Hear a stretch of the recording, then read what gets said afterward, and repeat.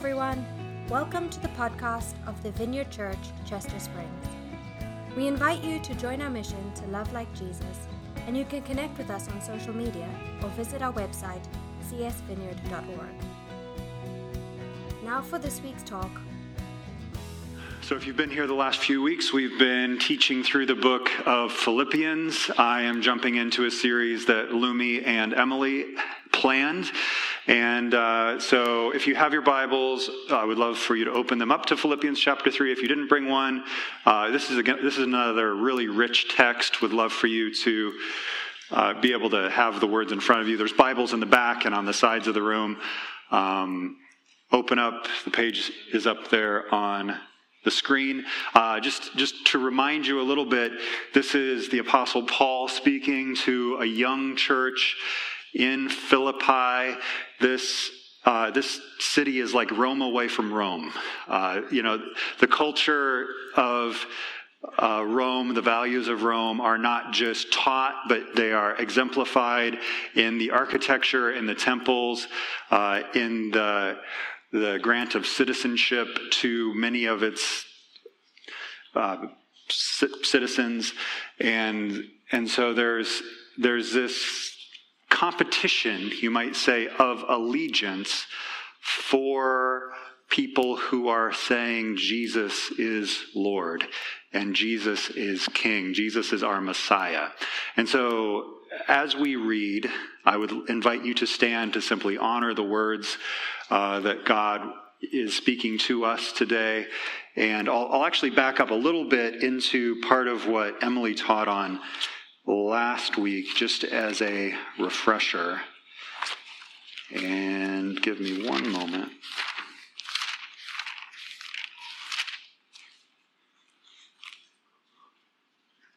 We'll start in verse 8. And I'll repeat a couple of these verses just because I think they carry so much weight.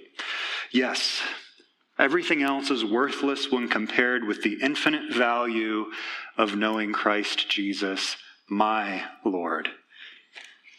For his sake, I have discarded everything else, counting it all as garbage, so that I could gain Christ and become one with him.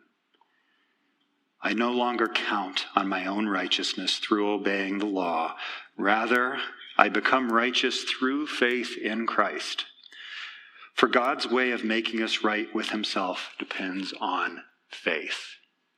I'll read that again. For God's way of making us right with himself depends on faith. I want to know Christ and experience the mighty power that has raised him from the dead. Again, I want to know Christ. This is relational knowing. This is not, I want to know doctrine. This is not, I want to know information about God. This is, I want to know Jesus and experience the mighty power that raised him from the dead. I want to suffer with him, sharing in his death, so that one way or another, I will experience the resurrection from the dead. And I'm just going to jump down to verse 14. I press on to reach the end of the race and receive the heavenly prize for which God, through Christ Jesus, is calling us. And now down to verse 17. Dear brothers and sisters, pattern your lives after mine and learn from those who follow our example. For I have told you often before, and I say it again with tears in my eyes, that there are many whose conduct shows that they are really enemies of the cross of Christ. They are headed for destruction. Their God is their appetite. They brag about shameful things, and they think only about this life here on earth. But we are citizens of heaven, where the Lord Jesus Christ lives, and we are eagerly waiting for him to return as Savior. He will take our weak mortal bodies and change them into glorious bodies like his own, using the same power with which he will bring everything under his control. So come, Holy Spirit.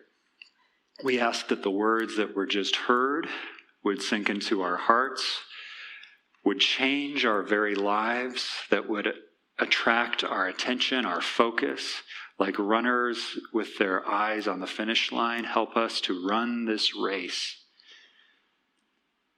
Help us to be faithful in all we do. Help us to love you and love other people. We look to you as our teacher, as our Lord, and as our Savior. Amen. You guys can have a seat.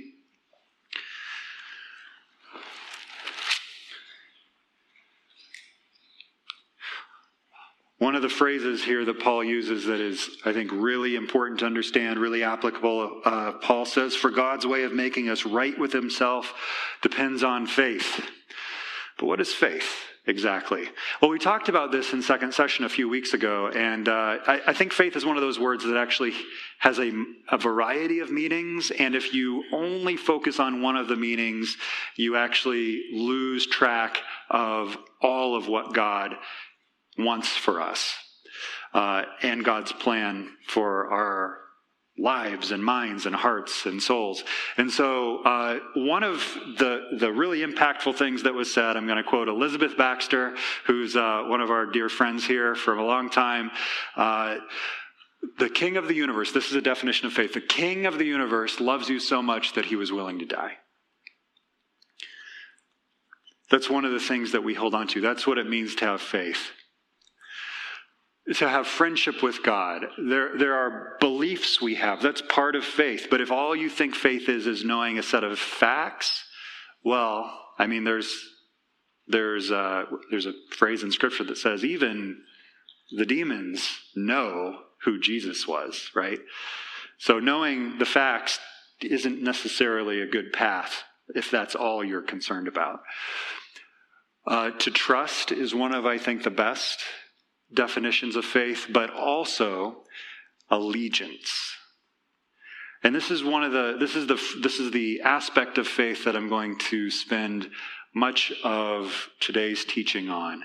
To have faith in Jesus means that our ultimate allegiance is in him or for him, toward him. So when we hear Paul talk about Jesus being the Savior and Lord or Messiah, which simply means anointed king, we have a religious lens through which we hear those words. But if you're living in Philippi, Rome away from Rome, when you hear Jesus is Lord and Savior, these are political phrases. This is going to have political impacts because on the coinage, on the streets, written on the walls of buildings, the phrase that gets repeated over and over again is not "in God we trust," but "Caesar is Lord." Caesar is Savior. Caesar will give you peace. And so Paul is saying, when he says, put your faith in Jesus, make sure that your allegiance is toward him, not toward the politics of the day. But, of course, allegiance to Jesus has political implications. To get there, I want to talk about two different groups of people that Paul is talking to in particular, because both sets have their allegiance just slightly misguided, but both sets, this is maybe difficult to hear, are people who have identified as followers of Jesus. They are in the church of Philippi. And again, don't hear church like what we're doing here today. This is a church service. Church is the adjective. This is not the building we're in. That's not the church either. That's the church building. You know what the church is in Philippi? It's the people who have gathered. And you, in this case, are the church, not what we're doing now. This is one of the ways that we express our love for God and grow in our faith and knowledge and practice the ways of Jesus. So Paul is saying to people in this church who have deviated from real faith in Jesus. On the one hand is the group that Emily talked about last week. They are the Judaizers. And you could think of these two groups of people as two different ditches that you can fall in as followers of Jesus. Again, not those people out there, us in here. There are two different traps. The Judaizers are the group of people who have held on to religiosity as their guiding principle. They, in a different way of putting it, they are legalists. And so, of course, when we hear the word religious, we maybe think of Christians or Muslims or Hindus. But I mean, I personally, even though Christianity gets put in the category of, the world's religions, like there's actually something very, very different from following Jesus and religion. But you can be religious about a lot of different things that aren't faith backgrounds. You can be religious about your political party. I've met some very religious vegans, and not only do they adhere to very strict, a very strict set of eating, they can be. I'm not saying all vegans, I'm saying the religious vegans, they're very judgmental toward the people who don't follow their set. And there's like almost an ethical weight to how they eat and what they eat. And they're always trying to evangelize or trying to convince everybody that the whole, you should be a vegan and everybody should be vegan. Again, this is the religious. But you can apply this to politics. You can apply this to faith backgrounds. There are lots of people who say, I'm a Christian, who have actually turned the message of Jesus and the person of Jesus into a religion. And one of the things that sets that apart is, as a religion, I've said, I follow the rules, you don't, I'm in, you're out, because I believe the right things and you believe the wrong things. In the case of the Judaizers, they were saying, you need to be circumcised, you need to adhere to all the religious festivals. And so culturally and practically, they have imported their religiosity and their legalism into their faith or allegiance to Jesus. On the other hand, and this is the people that Paul is addressing here in chapter 3, I think there's some debate among the scholars as to who the exact audience is, but it's the people whose conduct, it says, shows that they are really enemies of the cross of Christ. Again, these are, if you're sitting in church and Paul is saying, some of you are enemies of the cross of Christ because of your conduct. They make their appetite their God. They, verse 19, are headed for destruction. They brag about shameful things, and they think only about this life here on earth. And that's what, that last little phrase is really what sets them apart. Their attention is on this world, on the pleasures that we can have here. Scholars have called this group of people antinomians. Who knows what a nomian is? Any wild guesses? Are you imagining a little green animal? No. A nomos in the Greek is law. So these are the people who are anti-law. And you find Christians here who would teach that Jesus has come to abolish the law. By law in like the Christian category or the Jewish category, that would be the Ten Commandments, the teachings of the Old Testament. And you might draw that conclusion if Jesus didn't say himself, I did not come to abolish the law, but to fulfill it. But there's a lot of doctrine, there's a lot of theology that actually jumps to the conclusion, like, the Old Testament doesn't apply to me. Now, that's a whole little rabbit trail that someday we'll talk about in second session of how the Old Testament applies to us as followers of Jesus. I'm not going to go down that path. But the idea is that one of the ditches is to be religious and put your faith in your own deeds and actions to save you. The other is to cheapen grace and say, well, I'm saved. Jesus has come. He's my Lord, but I'm going to decide what's good for me. And you can decide what's good for you. And there's a kind of a rejection of God's design for humans and how to relate to one another, at least in like this outside authority sense. So you might say these people are living for pleasure. They're pleasure seekers. If it feels good, do it. How could it be wrong if it feels so good? Isn't there an old song that goes something like that? In any case, these are the two ditches that we can fall into. On the antinomian case, you can see how these followers of Jesus who were immersed in Roman culture, pagan culture, not just in that, there's all these other gods and, you can still pay homage to Caesar, but also just in terms of how they spent their money, how they viewed sex, how they lived their life. They're not submitting to the kingship of Jesus. They're not saying, I'm going to obey Jesus, and the scriptures, which Jesus does affirm and want or desire for us. So, what is the path? At the end here, Paul says, but we are citizens of heaven. We are citizens of heaven. We belong to a different kind of kingdom. And so our hearts are aimed at God and his ways. And I have some bad news for you today. Did you guys know we're in another political season?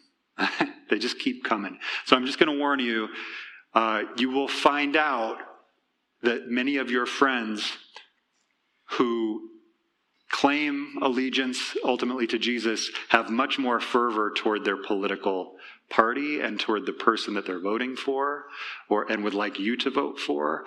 But at the end of all of it, Jesus is still king.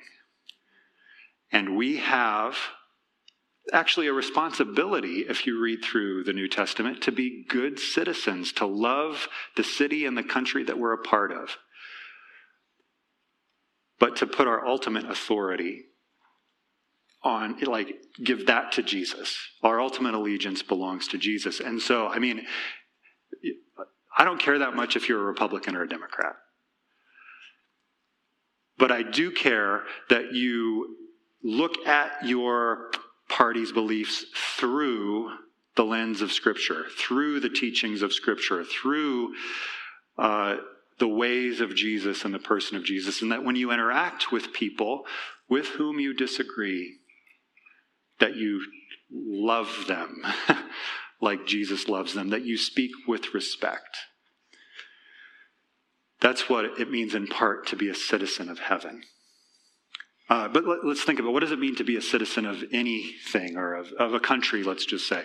So when I grew up, I went to a Christian school, and still, every morning we stood up, and you know what we did? We put our hands on our hearts, and we said the Pledge of Allegiance. I pledge allegiance to the flag of the United States of America, right? There was this set of values.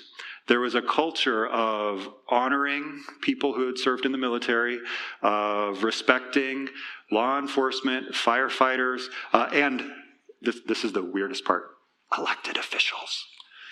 To speak respectfully of people who were elected officials, and to pray for them even if we didn't agree with them.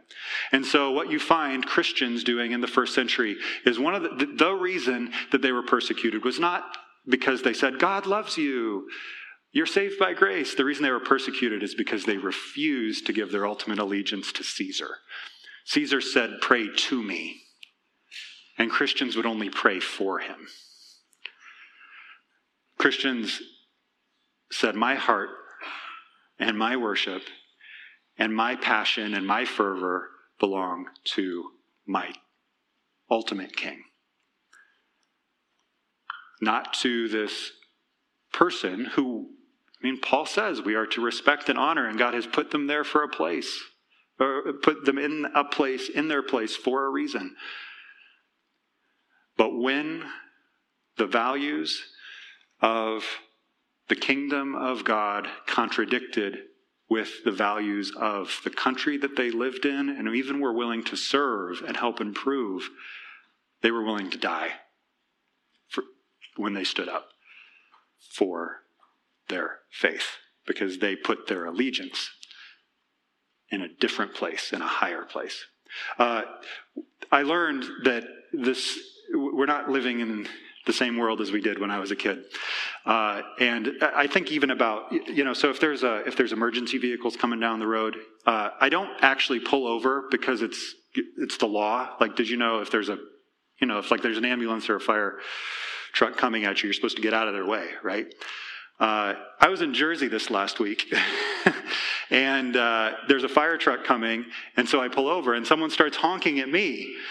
And so it's kind of like, it was just a weird, like, what is going on here? What? I don't understand. And then, of course, you know how people are. I come up to a stoplight, and he pulls up, and he's like, what were you doing? And I was like, I point at the ceiling and go like this, like, what do you mean? But apparently he had someone more important to go than the fire truck did. And I mean, at least in his mind, because I'm pretty sure I saw him at Acme 5 minutes later. I wasn't sure enough that it was him to make a comment. But anyway, you can see how easy it is to place, in today's world, our allegiance is to ourselves. And we think that we are the ones to define what is good and what is evil. And we're it's very easy to become self-absorbed and believe that we're very important. To be a citizen of heaven, though, I just want to draw out 3 things. Jesus says, this command I give you, to love one another. He says the greatest commandment is to love the Lord your God, and the second is like it, to love your neighbor as yourself. And this is how Christians are supposed to be known. People who follow Jesus are supposed to be known for their love, not for their politics, not even for their beliefs, but for their love.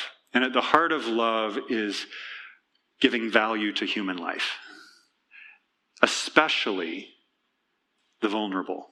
That is what made Christianity so contagious. That is, with the empowerment of the Holy Spirit, people were able to love radically, even though in that world and culture there was a clear hierarchy of whose life was valuable and important, Roman citizens, and whose wasn't, everybody else. And if you were weak or you were vulnerable, you were left behind. But for the follower of Jesus, the value on human life, especially the vulnerable, becomes a guiding principle for us. Whether that human being is unborn or aging, to the point where perhaps they can't even leave the house or leave their bed. To value a human life that is vulnerable is at the very center of God's heart. It means that we love and respect those with cognitive disabilities, and the poor, and the immigrant, and anybody else who is vulnerable. Because God wants to come to their side and protect them, and that's part of our call as well. And so one of the ways we love is we must find ways to serve the vulnerable, to serve the poor. Not just have politics that do those things, because there are many different ways to, politically, I guess, write laws that protect or take care of the poor. But at the end of the day, we have the most we can do is, I think personally, more than a vote. And maybe that is part of being a good citizen. I mean, that's how I view voting. But to be a citizen of heaven goes beyond voting and into loving. The second thing is that we have a message. Part of being a good citizen of heaven is to bring the message of God's kingdom, of faith, as you saw on the board, the message of God's kingship, of his lordship, of his love, and of the hope we have in the power that will someday raise us from the dead. We have a message, and people don't know it. Like they've maybe even heard it, but they need to hear it again from somebody who speaks with love, someone who's willing to orient their entire life to put their full allegiance on Jesus. Because part of what, we need to show them God's love through our actions, but they need to hear about God's love through our words. This is what it means to be a citizen of heaven, to hold on to Jesus, to keep our eyes focused on the prize like a runner running the race. And we're in it for the long haul, guys. Like, this is not a sprint. This is a marathon. Some of you have been following Jesus for 5 years, 10 years, 20 years, 30 years, 40 years. And so, too, the call is lifelong. The race we run with Jesus, for Jesus, it's a lifelong project. It's not a part of our life. It's a whole life commitment. And so, man, we need help. We need God's help. We need God's Spirit. We need each other. We need to be rooted on, cheered on, celebrated, picked up when we fall. And that's part of why we do this. That's part of why we do life group. That's part of why we do tripods. But it is faith that sustains us. It is the Spirit that enlivens us. Thanks again for listening to the podcast of the Vineyard Church, Chester Springs. We hope you share this with your friends and family and subscribe on iTunes or wherever you get your podcasts. See you next time.